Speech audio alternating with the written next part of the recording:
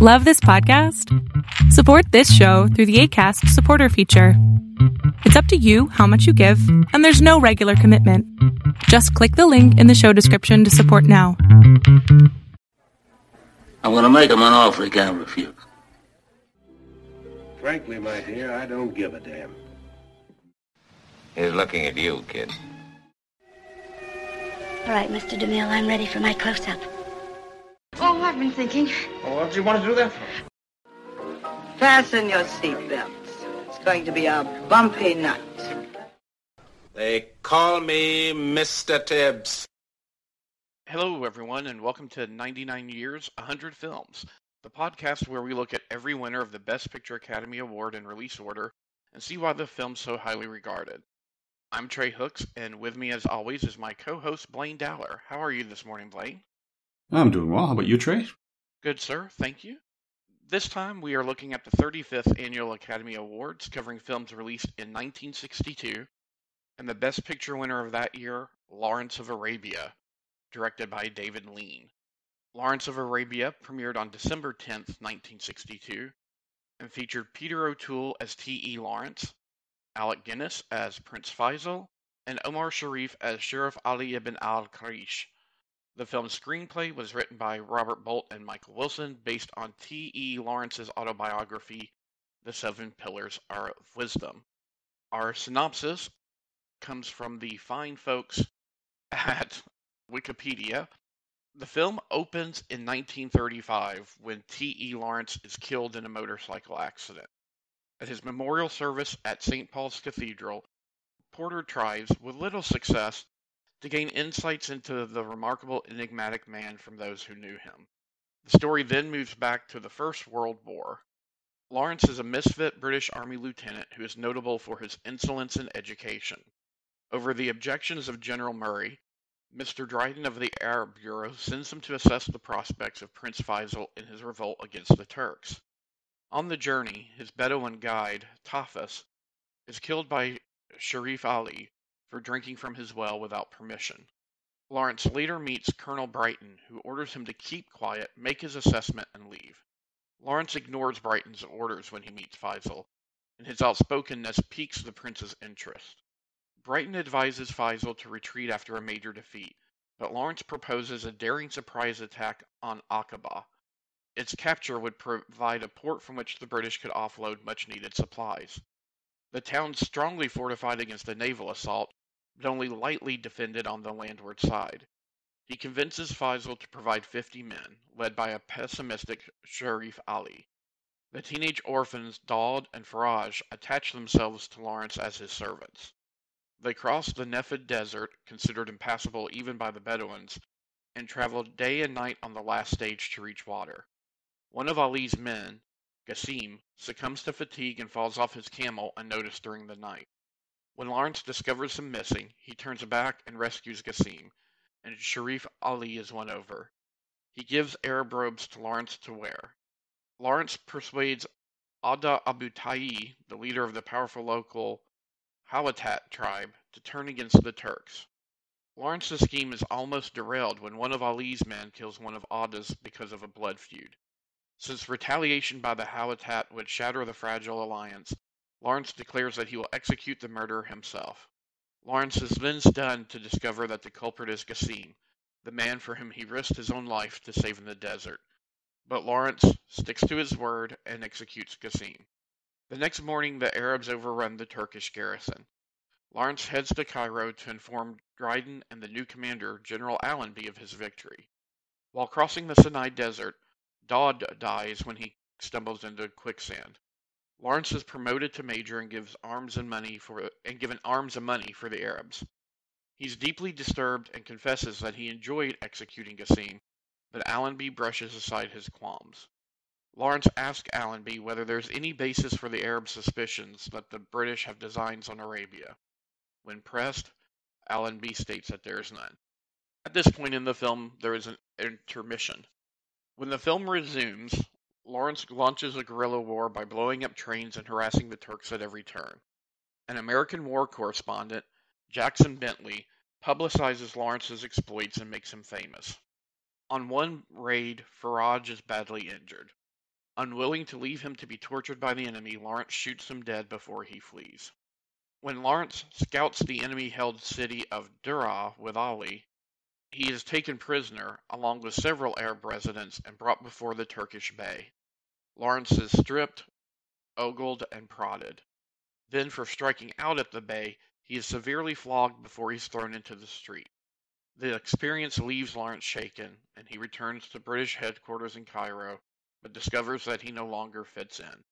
A short time later in Jerusalem, General Allenby urges him to support the big push on Damascus.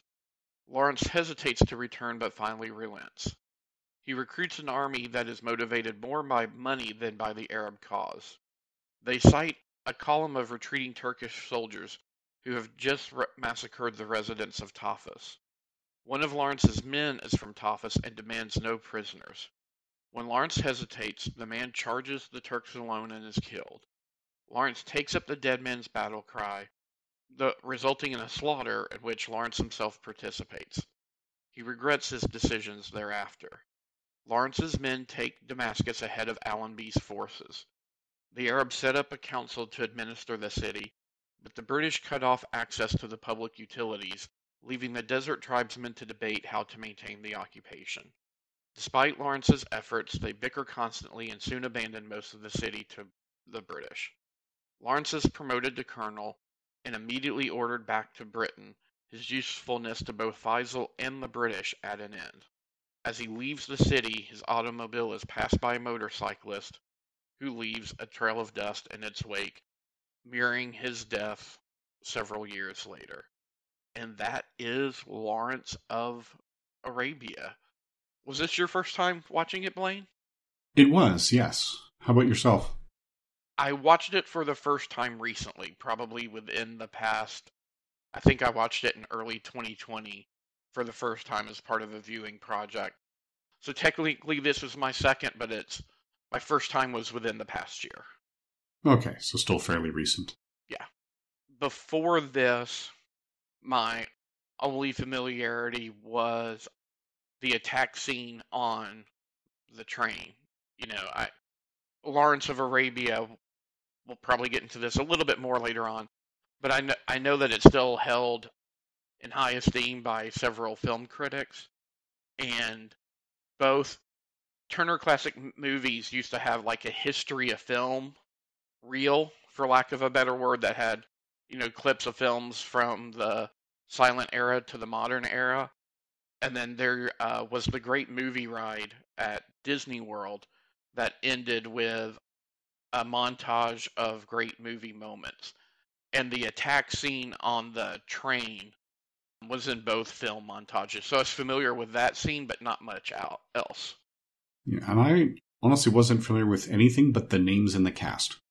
So I think the first time I was aware of Lawrence Arabia was when we went to see Supergirl when I was very young and a fan of the Christopher Reeve Superman movies.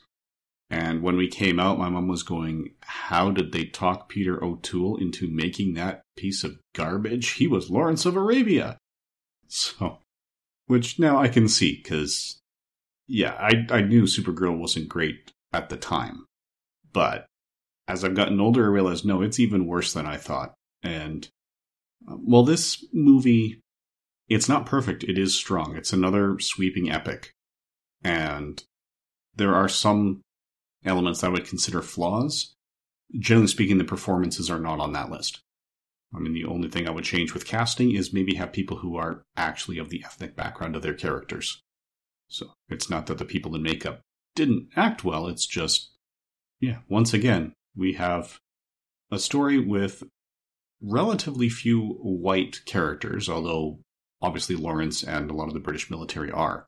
But the people he's surrounded by are not white, but they're often played by white people in makeup. And this wasn't Peter O'Toole's first film, but I think this was his breakthrough role. That could well be. I think it was maybe his fifth film.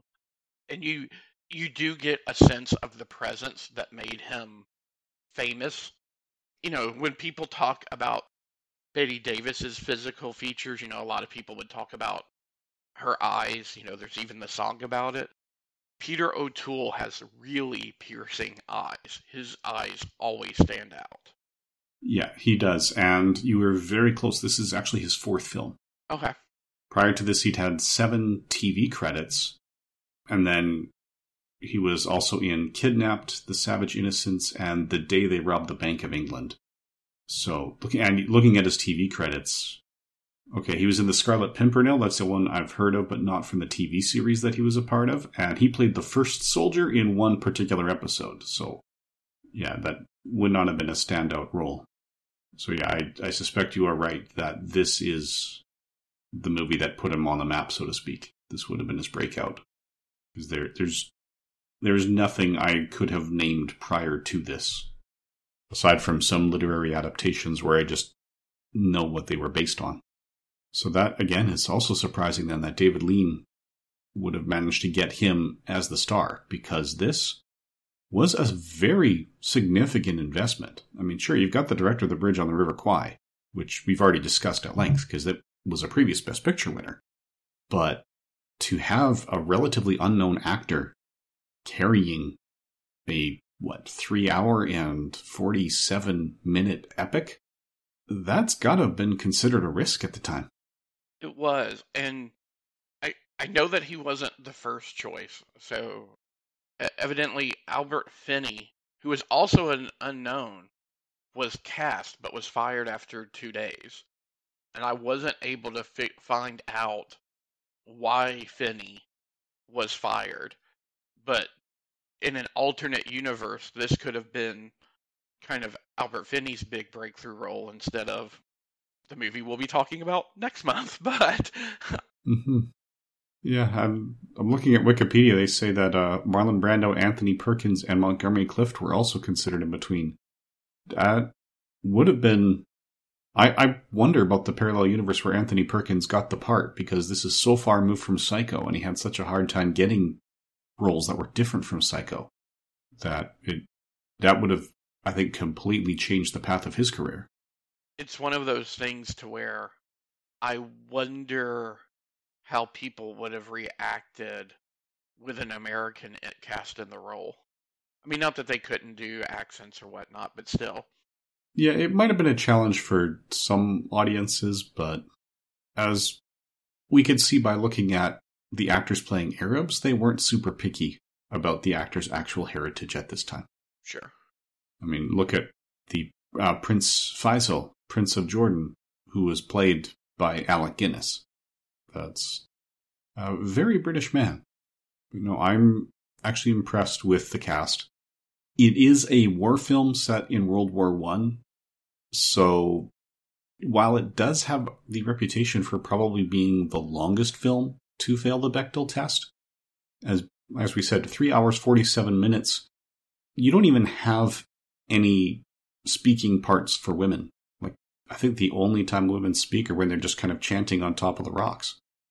Yes, and I'm okay with it, and what I mean by I'm okay with it is, I'm going to compare it to the other David Lean film we've covered so far, Bridge on the River Kwai. I would almost prefer that there are no female parts in it if it's just not historically appropriate, than shoehorn a 15-minute love interest scene just to have that aspect, because we talked about this with Bridge on the River Kwai. There were the women who were there to enable them, William Holden and Hawkins. I can't remember the actor's name is Hawkins. I can't remember the character he played, that enabled them to get to the bridge to place the explosives. And then there's that 10-minute scene where Holden's having the affair with the nurse, and that was it. And to me, that was almost more egregious than just, this is a war film set in the Middle East, and because we're talking rulers and soldiers, and it's just what was historically accurate, there weren't women part of the story. Yeah, this is a military story in a time where women would not have been allowed to serve in these roles. So, yeah, I mean, it's worth noting that it got that long, but actually, if I hadn't read that, it might not have felt so much like the women were missing just because of, the nature of this story. As you said, a historically accurate representation of this story would have few women, if any, in it. So, who I was pleasantly surprised to see, just because I wasn't aware that his career had gone this long, was Claude Rains as kind of the government official Dryden. Yeah, I didn't realize he was still working in the 60s, and he was not a young man, but not super old at this point. But yeah, he was. I mean, we discussed his work in Casablanca. He was the lead in The Invisible Man, which was not nominated for anything, if memory serves, so we may not have mentioned that before. Right. But no, he's always excellent. And he has almost, I don't want to mislead our listeners. This is in no way a James Bond type film, but to a certain extent, T.E. Lawrence is almost a government agent, in that he's a soldier, but what he's really tasked with is essentially getting himself embedded with Faisal's forces, getting Faisal's ear, and directing them in a way that's militarily advantageous for the British, even though his ideas of what's advantageous for the British are different from what his commanders think. And Claude Rains almost has that M-type role here. He's the man from the government who's trying to arrange the pieces on the chessboard and negotiate the treaties. Mm-hmm. Yeah, he is definitely sort of pulling the strings behind the scenes. I also just checked his IMDb listings here. This is one of his last works. Okay. So this was 1962. He was working up to 1965. And he passed away in 1967 at age 77. So he was working pretty much till the end. And we would have briefly mentioned it. Not only was, I know we talked about him with Casablanca, because Casablanca won Best Picture the year it was nominated for. But Claude Rains was nominated for Best Supporting Actor, I think, 3 times, if I'm looking at it correctly. He was nominated in 39 for Mr. Smith Goes to Washington. He was nominated again in 42 for Casablanca, and 44 for Mr. Skeffington, and in 46 for Notorious. So he never won, but still a very distinguished career. Yeah, and there's nothing wrong with his role in Notorious. He did a fantastic job there. So that's a movie that I think the Academy should have recognized in more ways than it did. But again, that's the Hitchcock fan of me going, why are you ignoring Hitchcock so much? Let's talk about Omar Sharif a little bit, because this was his first English role. He was a very well-established Egyptian actor, but I think this is the first time he would be in a film, maybe it's wrong of me to say this, with a more international reach, and I thought he was great in it as Sharif Ali. Yeah, he was one of the impressive ones. Like I said, this cast, they all nailed it. There was nobody I would really point to and say, yeah, they could have done better, at least in major roles. Right? You might have the odd person who only has 1 or 2 lines where it's not 100% convincing, but that's it for the vast majority of this project. Like, this is a strong cast, well directed. Right? They tell the story well, and like we said, it's based on T.E. Lawrence's autobiography. So it's hopefully it's an accurate picture. Most autobiographies are, but not all. My grandfather wrote an autobiography. No publisher would have touched it because it was such a blatant work of fiction. No, I mean, it's kind of an odd war film. And what I mean by odd, it's about a campaign that gets very little exposure, but from a real world events perspective, you can draw a through line between current Middle Eastern politics today, and this is and some of the real world maneuverings that are happening in this film being some of the inciting factors for some of that. Because there is, so for our listeners, and I think this came through in the synopsis, but just in case, the British are trying to drive the Turks out of the Middle East, essentially, and they are supporting Prince Faisal, who is Arabic royalty. As you said, he was a prince of Jordan, and they use Lawrence to basically incite and get Faisal to drive his forces in a way that are advantageous for the British. And the British are essentially, with as much doublespeak as possible, telling Faisal and his father, the King of Jordan, that they are doing this to turn the Middle East back over to the Arabic peoples. In reality, there was a three-way treaty between France, Russia, and England over how this area would get carved up once the Turks were successfully thrown out. And not long after the events of this film, that treaty was made public because the Bolshevik revolution happened. And since a lot of the European powers had supported the monarchy and not the Bolsheviks way of kind of trying to upend thing and get their own back was they made very public a lot of the backroom political deals that the Russian government that they overthrew were part of. So when there is that, we're doing this for the Arabs, right? Yes, of course we are. They weren't. And part of Peter O'Toole's performance is you do have that story of a soldier who goes native is the wrong term, but forms a very strong bond with the people he's helping. And their cause, in a way, becomes his cause even more than perhaps his own country's cause. And part of the great performance of Peter O'Toole is you can tell that Lawrence isn't buying what Allenby and Dryden are telling him, but there's still enough duty or enough moral compromise to still help Faisal and the people along that he's willing to act like he believes it. But you could tell with the performance that Peter O'Toole gives, you could tell that Lawrence isn't really buying the official line from the government.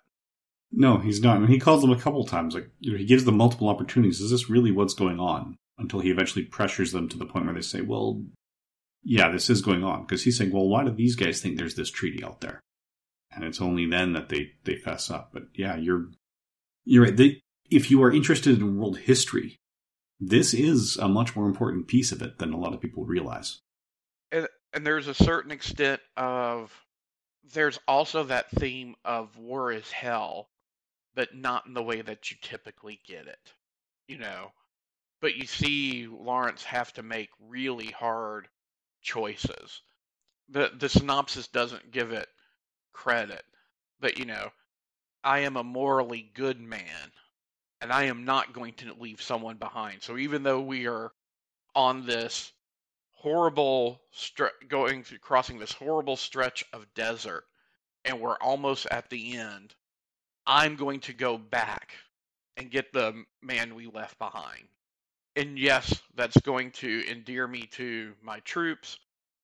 Sharif Ali is going to believe that I really am on their side. And a week later, I'm going to be negotiating in a very important treaty between tribes to get enough troops to do what we have to do. There's going to be a soldier who's committed a deed that I'm going to have to punish, and punish in the most extreme terms, so that this treaty still goes through, and it's going to be the one that I spent all that effort saving. And I'm still going to go ahead and do it, and it's going to bother me, because I'm not as horrified by the act as I think I should be. Yeah, and that was the really interesting piece where he admits that he actually enjoyed that execution. And because he was very devoted to using nonviolent means all the time. And the film gives you the distinct impression between the dialogue and O'Toole's performance. It's because he's afraid of the person he might become by participating in those violent acts. And we see that change in Lawrence when, he started off and people were supporting him because he was, joining for the cause. He was saying, yeah, we don't need to recruit people. They will choose to join us. But it ends with a bunch of hired mercenaries in the army. So you see this shift in Lawrence as he's going through. And the sense of betrayal he feels, right? So take Damascus. Okay, we took Damascus. We'll give it to us. And that's kind of that big flashpoint, right? Where all the lies have to fall away. Oh, this was really for you. No, I'm going to tell them. We told them that this was for them. I'm going to tell them, to keep it. And he does that in the face of all opposition, to the point to where even in the end, Faisal turns his back on him. I don't remember the exact words, but Alec Guinness has a line to something to the extent of, "It's in both of our best interests that Major Lawrence go home." Yeah, he definitely became the kind of man he'd been trying to fight against early on. It's a story where the road to hell is paved with good intentions in a lot of ways. The only directorial stumbling block I think this film has is, I thought the opening framing narrative of showing his death in the motorcycle accident and then having the device of the reporters trying to interview the mourners at his funeral and getting several conflicting takes of what kind of man Lawrence was. I thought that was really interesting. I didn't really feel like, the dejected Lawrence in the car heading back to headquarters, wherever headquarters may have been, Egypt or whatever, before being shipped back to Britain, and seeing the motorcyclist pass them by. I understand that that's supposed to be a call forward or a call back to his death, but I didn't think that really worked because there wasn't really a tie to Lawrence and that motorcycle. Yeah, I think the problem with that is that it is based on a true story. And the section of Lawrence's life that we're focused on doesn't really connect with his death. It was very inauspicious, aside from the fact that, yeah, he was a risk taker. And that's it. So I think they included his manner of death because, yeah, they're telling the man's life story. We might as well include it. We know how he dies. But it didn't fit the rest of his life because real life is not a story. We don't necessarily have ironies and symmetries and, the callbacks and the metaphors. He was just a man who at the time would have been getting on in years, who liked motorcycles and had an accident. Well, and it's based off of an autobiography, so we assume it's more accurate than some biopics, right? But there's a whole 17 years of his life that this film doesn't touch on, because I just quickly went to the page on T.E. Lawrence. The film ends roughly 1918 with the capture of Damascus. Lawrence's motorcycle accident was in 1935. Mm-hmm. So we don't see a lot that's out of that. His autobiography came out in 1926. So it is technically in the public domain now, at least in most of the world. Because in the US, anything 1927 or earlier is in the public domain. Canada and Britain both use Life plus 50, I believe. So it's been in the public domain since 1985 here. And I believe the country that has the longest possible copyright period would be Mexico, because that's Life plus 100 years. So in Mexico, we've got 14 more years. But in the vast majority of the world, this book is already public domain. It's not currently on Project Gutenberg. So it's not easy to download and read and see what changes they made for the movie. But yeah, it is available. So should we move from here to discussion of the awards? Sure. All right, so the 35th Annual Awards Ceremony took place on April 8th, 1963 in the Santa Monica Civic Auditorium, hosted by Frank Sinatra this time. So and there is a bit of a story behind the Best Actress, but I think we'll go through all the awards before we come back to that story. So Best Picture naturally went to Lawrence of Arabia. That's why we've been talking about it already. It beat out The Longest Day, Meredith Willson's The Music Man, Mutiny on the Bounty, and To Kill a Mockingbird. Best Director went to David Lean, beating out Frank Perry for David and Lisa, Pietro Germi for Divorce Italian Style, Arthur Penn for The Miracle Worker, and Robert Mulligan for To Kill a Mockingbird. And yeah, David Lean did win for Lawrence of Arabia. Best Actor went to Gregory Peck for To Kill a Mockingbird, beating out Burt Lancaster in Birdman of Alcatraz, Jack Lemmon for Days of Wine and Roses, Marcello Mastroianni for Divorce Italian Style, and Peter O'Toole for Lawrence of Arabia. Best Actress went to Anne Bancroft for her work in The Miracle Worker, beating out Bette Davis for Whatever Happened to Baby Jane, Katharine Hepburn for Long Day's Journey into Night, Geraldine Page for Sweet Bird of Youth, and Lee Remick for Days of Wine and Roses. Best Supporting Actor went to Ed Begley Sr. for Sweet Bird of Youth, beating out Victor Bueno for Whatever Happened to Baby Jane, Telly Savalas for Birdman of Alcatraz, Omar Sharif for Lawrence of Arabia, and Terrence Stamp for the title role in Billy Budd. Now curious about watching Billy Budd to see how the title character is a supporting role. Best Supporting Actress went to Patty Duke as Helen Keller in The Miracle Worker, beating out Mary Badham from To Kill a Mockingbird, Shirley Knight from Sweet Bird of Youth, Angela Lansbury for The Manchurian Candidate, and Thelma Ritter for Birdman of Alcatraz. Best Story and Screenplay written directly for the screen went to Divorce Italian Style, beating out Freud, The Secret Passion, Last Year at Marienbad, That Touch of Mink, and Through a Glass Darkly. And Best Screenplay based on material for another medium went to Kill a Mockingbird, beating out David and Lisa, Lawrence of Arabia, Lolita, and The Miracle Worker. Best Foreign Language Film went to Sundays in Sebel, beating out Electra, The 4 Days of Naples, Keeper of Promises, and Tayukan, which actually surprises me because Divorce Italian Style should have fit in that category. Mm-hmm. So I wonder if the filmmakers chose not to submit it for that category. Best Documentary went to Black Fox, beating out Alvarado. Documentary Short, Dylan Thomas beat out The John Glenn Story and The Road to the Wall. Best Live Action Short Subject went to Heureux Anniversaire, beating out Big City Blues, The Cadillac, The Quiff Dellers, and Pan. Best Short Subject Cartoons, The Hole beat out Icarus Montgolfier Wright, Now Hear This, Self-Defense for Cowards, and A Symposium of Popular Songs.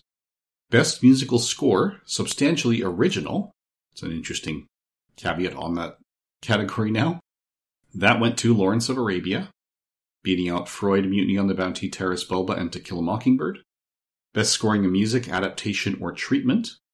That went to The Music Man, beating out Billy Rose's Jumble, Chigot, Gypsy, and The Wonderful World of the Brothers Grimm. Best Song was the title track from Days of Wine and Roses, beating out the love song from Mutiny on the Bounty, the song from Two for the Seesaw, that's the title track there, title track from Tender is the Night, and title track from Walk on the Wild Side. Best Sound went to Lawrence of Arabia, beating out Bon Voyage, Meredith Willson's The Music Man, That Touch of Mink, and Whatever Happened to Baby Jane. Best Art Direction Black and White. That went to Kill a Mockingbird, beating out Days of Wine and Roses, The Longest Day, Period of Adjustment, and The Pigeon That Took Rome. Best Art Direction Color. Lawrence of Arabia beat out Meredith Willson's The Music Man, Mutiny on the Bounty, That Touch of Mink, and The Wonderful World of the Brothers Grimm. Best Cinematography Black and White went to The Longest Day, beating out Birdman of Alcatraz, To Kill a Mockingbird, Two for the Seesaw, and Whatever Happened to Baby Jane. Best Cinematography Color went to Lawrence of Arabia, beating out Gypsy, Hatari, Mutiny on the Bounty, and The Wonderful World of the Brothers Grimm. Best Costume Design Black and White went to Whatever Happened to Baby Jane, beating out Days of Wine and Roses, Man Who Shot Liberty Valance, The Miracle Worker, and Phaedra. Best Costume Design Color went to The Wonderful World of the Brothers Grimm, beating out Bon Voyage, Gypsy, Meredith Willson's The Music Man, and My Geisha. Best Film Editing went to Lawrence of Arabia, beating out The Longest Day, The Manchurian Candidate, Meredith Willson's The Music Man and Mutiny on the Bounty. And we may have commented on the lack of women in the film. I do want to point out that the editor was Anne V. Coates. So editing was one of the first areas where women actually started to really get hired in Hollywood, aside from costume design and art direction. And the best special effects went to The Longest Day, beating out Mutiny on the Bounty. It doesn't involve Lawrence of Arabia, but I am surprised that Wonderful World of the Wonderful World of the Brothers Grimm didn't have a nomination in Best Special Effects. I know this is the day and age when they basically nominated 2 at most to say, here's the winner and here's the runner-up. That had some Harryhausen stop motion in it. There's a lot of interesting film effects, so I'm just surprised that one wasn't nominated in that area. Yeah, but even though they're getting into the visual effects, which are most strongly associated with genre films, they're still not often recognizing genre films. Yeah. So, anyway, the only other award is the non-competitive honorary awards, and this year was just the Jean Hersholt Humanitarian Award that went to Steve Broidy, who was an executive. So Lawrence of Arabia had the most nominations with 10, followed by To Kill a Mockingbird with 8, Mutiny on the Bounty with 7, The Music Man with 6, and then Days of Wine and Roses, Longest Day, Miracle Worker, and Whatever Happened to Baby Jane were tied with 5. And then there's a number of other movies that got 4, 3, and 2. There are only 4 movies actually won multiple awards. Lawrence of Arabia won 7. To Kill a Mockingbird won 3. And The Longest Day and The Miracle Worker took home 2 each. And then, I don't know if we want to get to the Best Actress thing now, or... We can. There's a few interesting things this year, and that's one of them. It's also worth talking about the screenwriting credit for Lawrence of Arabia and how that's evolved. Okay. I'm not familiar with that one, so I'll start with the Best Actress and then pass it over to you for the screenwriting. Sure. Yeah, so Joan Crawford and Bette Davis had a long-going feud. They'd been feuding for a couple of decades at this point, and this kind of wrapped up that feud because Davis considered herself sort of the victor when she and Joan Crawford both starred in Whatever Happened to Baby Jane, and Davis was the only one nominated. But then Joan Crawford, who, typical for Joan Crawford, she would tell the other actresses, if you can't make the ceremony, I'll accept for you. Because, they'd often be doing Broadway or something, as Anne Bancroft was this year. But apparently this year, Crawford not only volunteered to accept the awards for any other actress who couldn't make it, but she campaigned strongly for Anne Bancroft to win the award and was getting people to vote for Bancroft, specifically so that Crawford would be the one who would get up there and take the stage and just show up Davis. And that's what Davis believed she was doing. She was the one that was saying that, Crawford was getting people to vote for Bancroft and The Miracle Worker just so she would be the one to accept the award and not me. Well, and my understanding of things is what particularly galled Davis was, I think both her and Crawford, obviously, towards the twilight of moving into the twilight of their career, but I think they had participation, profit participation on the movie. So Bette Davis was like, you dislike me so much that if I had won, you do realize that would have kept the film in the theaters longer and we would have made more money. And, so for Davis, I don't know that it was just about the recognition and the award, but I think it kind of hurt them financially as well. Yeah, it probably did, but I think also at that point, they were probably both financially comfortable. True. So, you said that there's also some evolving writer credits. There is. So Michael Wilson was the original screenwriter for Lawrence of Arabia, and Sam Spiegel, the producer, and David Lean decided they were unhappy with his work during pre-production. So they brought in Robert Bolt. Robert Bolt was a playwright who had written A Man for All Seasons, and Spiegel picked him to do the rewrite to kind of court Bolt so that Bolt would sell him the film rights to A Man for All Seasons. and Robert Bolt essentially did a complete rewrite of the script. At this time, Wilson was blacklisted, so when the film premiered, the screenwriting credit was originally just for Robert Bolt, and he's the one who was nominated. But Michael Wilson's family filed an appeal with the Writers Guild in the mid-90s, and the Writers Guild decided that the credit had not been properly attributed, and kind of forced the amendment of the credit to be for Robert Bolt and Michael Wilson. So now the official record reads that both men were nominated for this screenplay. But in the ceremony, Michael Wilson's name would not have been said. Okay, yeah, that would have been a very different thing. So how do you feel about the Academy's choices on this one? I'm not disappointed. It's not the movie that I personally would have voted for. We've talked before how often, not always, but often, Best Director and Best Film go hand in hand, especially with who was nominated for what. I could completely see David Lean being the Best Director. I personally prefer both The Music Man and To Kill a Mockingbird to Lawrence of Arabia. And To Kill a Mockingbird's probably the one that if I was in the Academy, that I personally would have voted for Best Picture. Okay, so we are in complete agreement then. Those are actually the only 3 of the 5 nominees that I've seen. So I haven't seen The Longest Day or Mutiny on the Bounty yet. I would say that The Music Man is second only to Singin' in the Rain for Hollywood musicals, in my opinion. But To Kill a Mockingbird is another fantastic film. I am pleasantly surprised to see The Music Man got this many nominations, because it doesn't strike me as Best Picture material. It is a very well-constructed, entertaining film, but it's not trying to, it's not trying to challenge you. You're not going to walk away going, do I need to make different life choices? To Kill a Mockingbird is a very well-made film. That can make you walk away going, do I need to make different life choices? So I personally would have given it to Mockingbird. But that doesn't mean the Academy was wrong to give it to Lawrence of Arabia because of the epic scope, because of the location shooting. Mm-hmm. Lawrence of Arabia is a significantly more difficult film to make. So I can see the Academy, who are much more sensitive to the production side than you and I would be, saying, no, that is a more impressive achievement.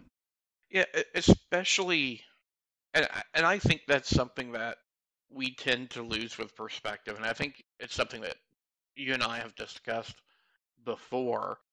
We are still in the very early days of special effects, and I do think the Academy takes into account how hard was it to make this picture. So, you do look at something like To Kill a Mockingbird, great film, right?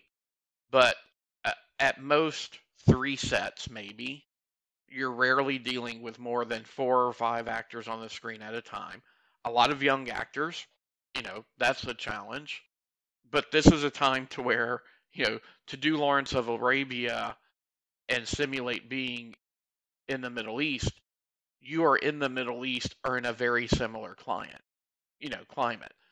There are some things you can get away with models on, but the train attack, for just as an example, you had to have a real train in the desert with 50 or 60 extras tightly choreographed. That's a challenge. Yeah, absolutely. So I think that's actually worked in David Lean's favor both times we've discussed his work, because the last time was Bridge on the River Kwai, and if memory serves, we were both saying 12 Angry Men, and at least I know certainly 12 Angry Men is my pick for that decade, let alone for that year. And again, like To Kill a Mockingbird, it's one that makes you walk away saying, do I need to make better life choices? In addition to being absolutely riveting as a piece of entertainment. Now, going through what the Golden Globes picked, they were starting to list their nominees. So Lawrence of Arabia was their pick for the best drama. out of 10 nominees. Wow. But again, looking at their list of nominees, I would say, again, it would be between Lawrence of Arabia and To Kill a Mockingbird. Although they did have similar nominees, Days of Wine and Roses, Mutiny on the Bounty, Miracle Worker. The comedy went to That Touch of Mink out of 5 nominees, and Best Film Musical went to The Music Man out of 5 nominees. Best Actor, Gregory Peck for To Kill a Mockingbird out of 10 nominees, one of whom was Bobby Darin. So Gregory Peck beat out Bobby Darin, Lawrence Harvey, Jackie Gleason, Burt Lancaster, Jack Lemmon, James Mason, Paul Newman, Peter O'Toole, and Anthony Quinn, the last 2 for Lawrence of Arabia. Best Actress in a Drama went to Geraldine Page for Sweet Bird of Youth. And again, 10 nominees there. Just for the interest of time, I'm going to stop listing the nominees. Sure.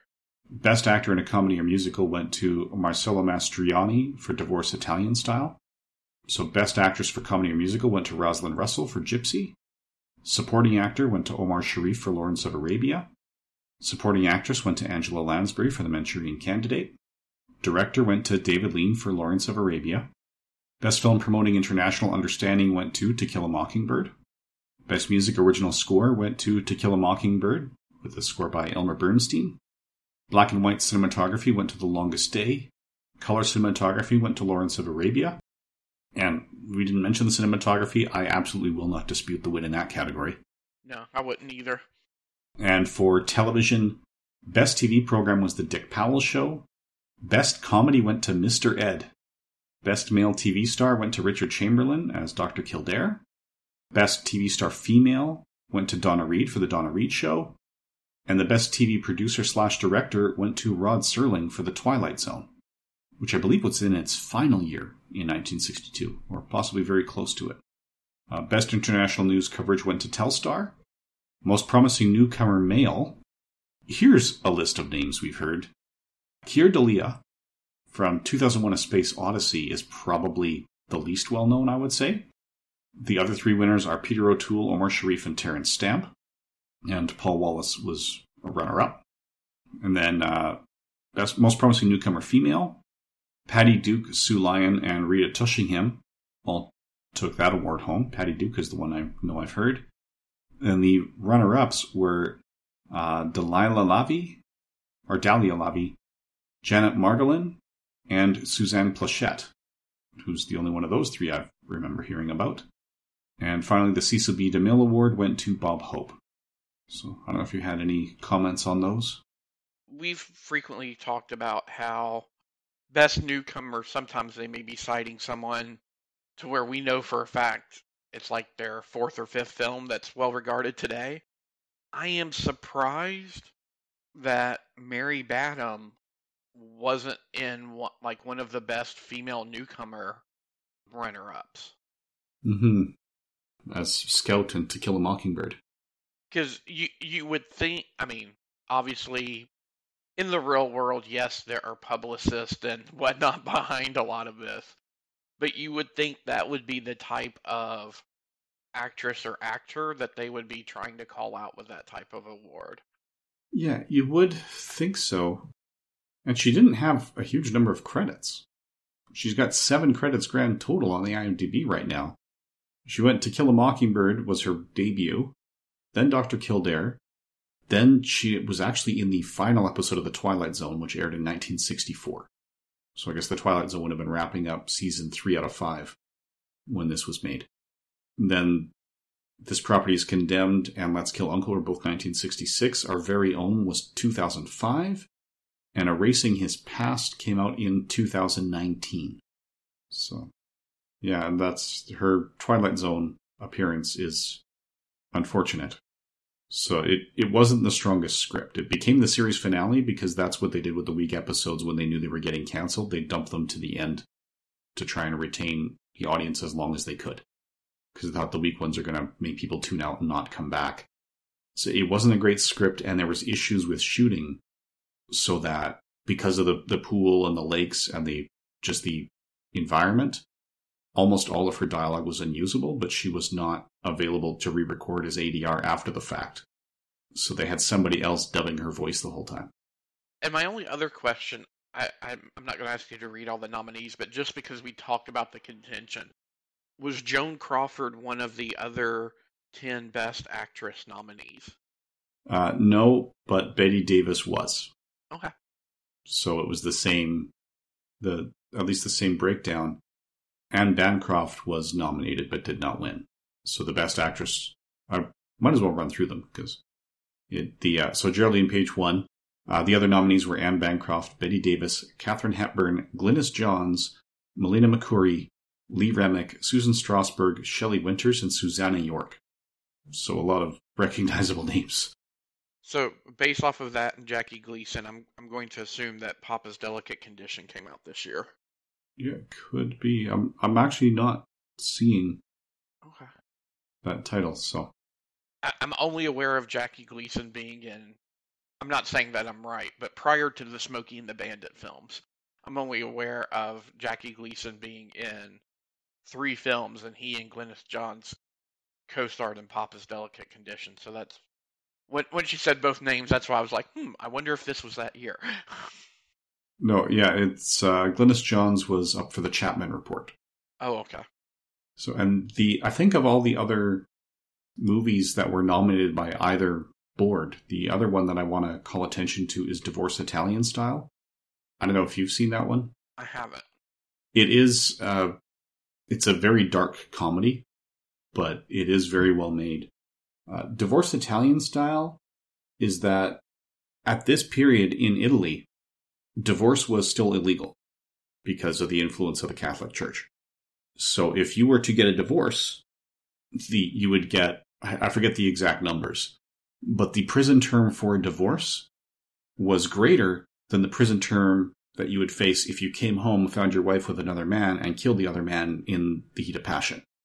So Divorce Italian Style was where a guy wants a divorce, if you killed the other man or your wife in the throes of passion when you came in and found her with another man, you'd get a lighter sentence. So yeah, Divorce Italian Style is a guy who falls in love with a young girl, so he's trying to nudge his wife into having an affair so that he can kill her and get out of jail earlier to spend the rest of his life with the other woman. It's actually much funnier than that description would imply.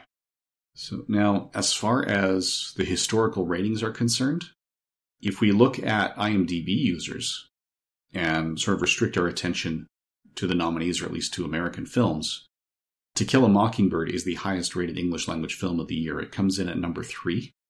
And then Lawrence of Arabia is number 7. They are the 2 highest rated English language films, and they both have an average rating of 8.3 out of 10. So even though they're 4 slots apart, the actual voting has them very close together. It's a pretty tight competition for that year. If we look at the Letterboxd ratings for the year, they do say, of the nominees and just the English language films, they've got Lawrence of Arabia as number 1. They have Whatever Happened to Baby Jane coming in at number 11, and To Kill a Mockingbird at 15. They also have The Man Who Shot Liberty Valance coming in at number 8. And 12 is Sanjuro, the sequel to Yojimbo, but that's a Japanese film. So, just a little aside for those who've been listening to all the podcasts that you've heard us on. So it does look like, at least the Letterboxd users say that the Academy made the right choice. IMDb users say To Kill a Mockingbird. Normally my personal preferences are more strongly aligned with Letterboxd than the IMDb users, but this time I'm going with the IMDb. I would go with To Kill a Mockingbird over Lawrence of Arabia just because of the impact it has on the viewer. And that's not to say Lawrence of Arabia is a bad film. I mean, the American Film Institute picked their 100 Years, 100 Films twice. In 1998, it was the 100th year of the American Film Institute, and they said Lawrence of Arabia was the 5th greatest American film of all time. And when they revised it in 2007, it did drop, but only to 7th place. So the original top 5 were Citizen Kane, Casablanca, The Godfather, Gone with the Wind, and Lawrence of Arabia. And then the revised top 5 were Citizen Kane, The Godfather, Casablanca, Raging Bull, Singin' in the Rain, and then Gone with the Wind dropped to 6 and Lawrence of Arabia dropped to 7.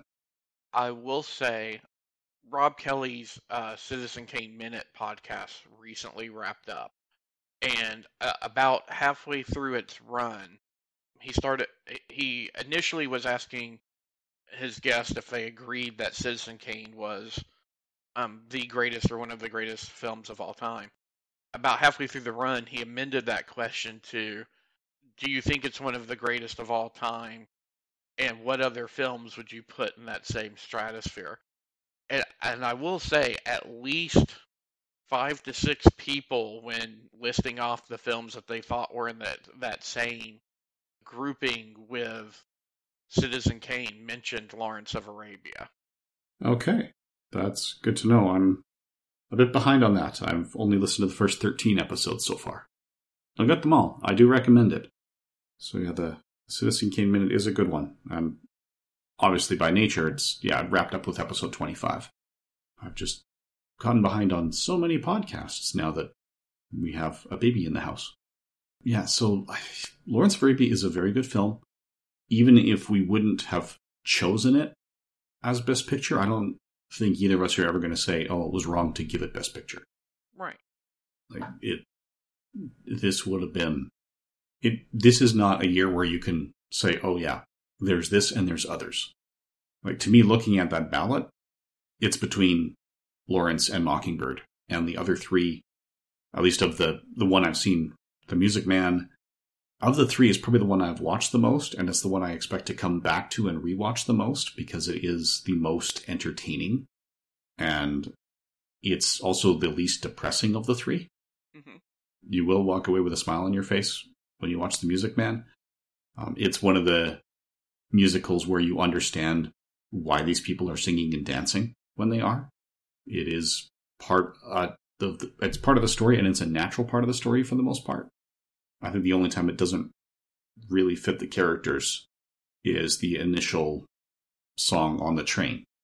But that's forgivable. It sets the tone for the film. Yes. I mean, it's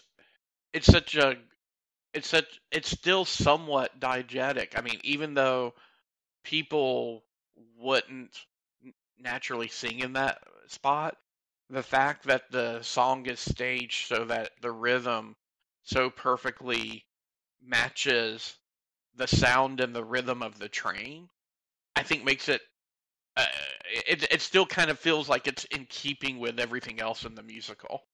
It is. For those who are unaware, The Music Man is the story of a guy who goes from town to town selling boys' bands. And the other door-to-door salesmen don't like him because he is a con artist. He knows absolutely nothing about music. And when he gets to town before they do, they get run out of town because the town gets burned so badly. And the lead is played by Robert Preston. And they have tried to remake it multiple times with, I think once with Matthew Broderick and others, mostly on stage because it started as a stage play. And I don't know that it can be reproduced because Robert Preston is just so perfect in the role. You both believe that he is an unethical con man, but you are also charmed by him, so you completely believe why he's winning over the town. It's the kind of person where it's like, yeah, I can be 99% sure he's a con man, but I like him so much I'm going to fork over the money anyway, just in case of that 1%. As of when we're recording this, the conversation is timely, because as Broadway's come out of the pandemic, I think the hottest ticket in New York right now is the latest revival of Music Man, with Hugh Jackman in the title role and Sutton Foster playing Marion the librarian, which is the love interest in it. Yes, played by Shirley Jones in the original. And there's a young boy in it by the name of Ron Howard that we may have heard of, and whom we may be discussing in the future. So yeah, that, I would say, of the three major nominees we've talked about here, so Lawrence of Arabia, To Kill a Mockingbird, The Music Man, I'd even throw in Divorce Italian Style. I could recommend all four of those films to just about anyone. And the one that's the hardest to recommend would be Divorce Italian Style, just because it is very dark and very twisted. Not everyone would enjoy that setup. But of those three I've seen that were nominated for Best Picture, I would say, yes, if you have even the slightest interest, watch them all. Lawrence of Arabia is there for the people who like the sweeping war epics, the historical films, or just, like we said, it's a piece of actual world history. To Kill a Mockingbird is an adaptation of a very well-known book that makes us question the way we see people of various colors. It's one of those ones where I hesitate to just say people of color, because no, stuff like that need to make us look at how even white people see ourselves and what are we doing, consciously or otherwise, when we're interacting with others. And then The Music Man is just one of Hollywood's most fun musicals, period. There's, an entire episode of The Simpsons is a parody of that one movie, not just a one-off joke. They said, no, this is worth devoting the full 24 minutes. It's, and we'll talk about some others during the course of this podcast, but it's, Music Man's in my top 5 movie musicals. I have a few that are in that list where people would be like, huh, but it's more just nostalgia and where I was in life when I discovered them. On my short list, Music Man's in the same list as Singing in the Rain, for example, and others. Okay. I'll be interested to compare our top 5s, because I've got a couple eyebrow raisers in there too. So did you have any final thoughts, or anyone that you would recommend this to? It is a good war drama film. There's some really innovative scenes in it. So yeah, as you mentioned, if you're interested in history, if you're interested in the Middle East, I do think this is obviously by its Letterboxd ranking, but also as often as it got mentioned by several of the guest hosts on Citizen Kane Minute, a lot of lovers of film love this movie. So, if you're a regular listener to this podcast, hopefully that, that includes you. And there's not really, a lot of times we give trigger warnings or kind of warnings from a modern day sensibility, and that I can't think of a lot that is objectionable in this film. Obviously it's based on the subject's autobiography, so he may have been biased. Some could say that it veers into the white savior trope, but while he advises, Lawrence doesn't do. So it's not like the Middle Eastern characters are robbed of their agency in the film, so I don't think that's really a fair criticism of it. And I think it does a good job of portraying those Middle Eastern characters with dignity. There's no joke characters in this. Like even the 2 orphans who become his kind of his servants or squires, if you will, for lack of a better way of putting it. I hesitated calling them servants because they're not servants necessarily to the extent of like we would think of servants, but there are often young men who did jobs to, take care of the camps and whatnot doing war, and that's what they were doing. They were there to show the cost of the war, but they weren't jokes. Prince Fassad was not a joke. Kashim, or not Kashim, I'm not remembering the name right now, but the rival tribe leader that Anthony Quinn portrayed. Oda Abu Taya. Thank you. He was a mercenary. He was honest that he was there for the money, and that if the British paid less than the Turks, he'd be on a different side. But he wasn't. This wasn't a film that did these are the savages and we're here to save the savages trope, I guess is what I'm trying to say.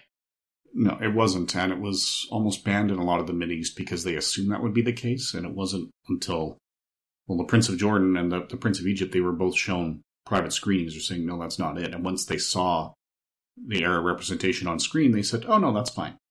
And they allowed it to be shown in their countries. So, yeah, that is not the case here. So, yeah, they could have cast fewer white people in the non-white roles, but yeah, that's really it. On a script level, it is completely respectful. Right, so Shall we wrap up then? Okay. That wraps up our discussion of Lawrence of Arabia then. So next month, we will be looking at Tom Jones. And that was the winner, beating out nominees America, America, Cleopatra, How the West Was Won, and Lilies of the Field. So you can join us again in a month's time for our discussion of Tom Jones. Thank you for listening. Thanks, everyone. My mom always said life was like a box of chocolates. You never know what you're going to get. Please, sir, I want some more.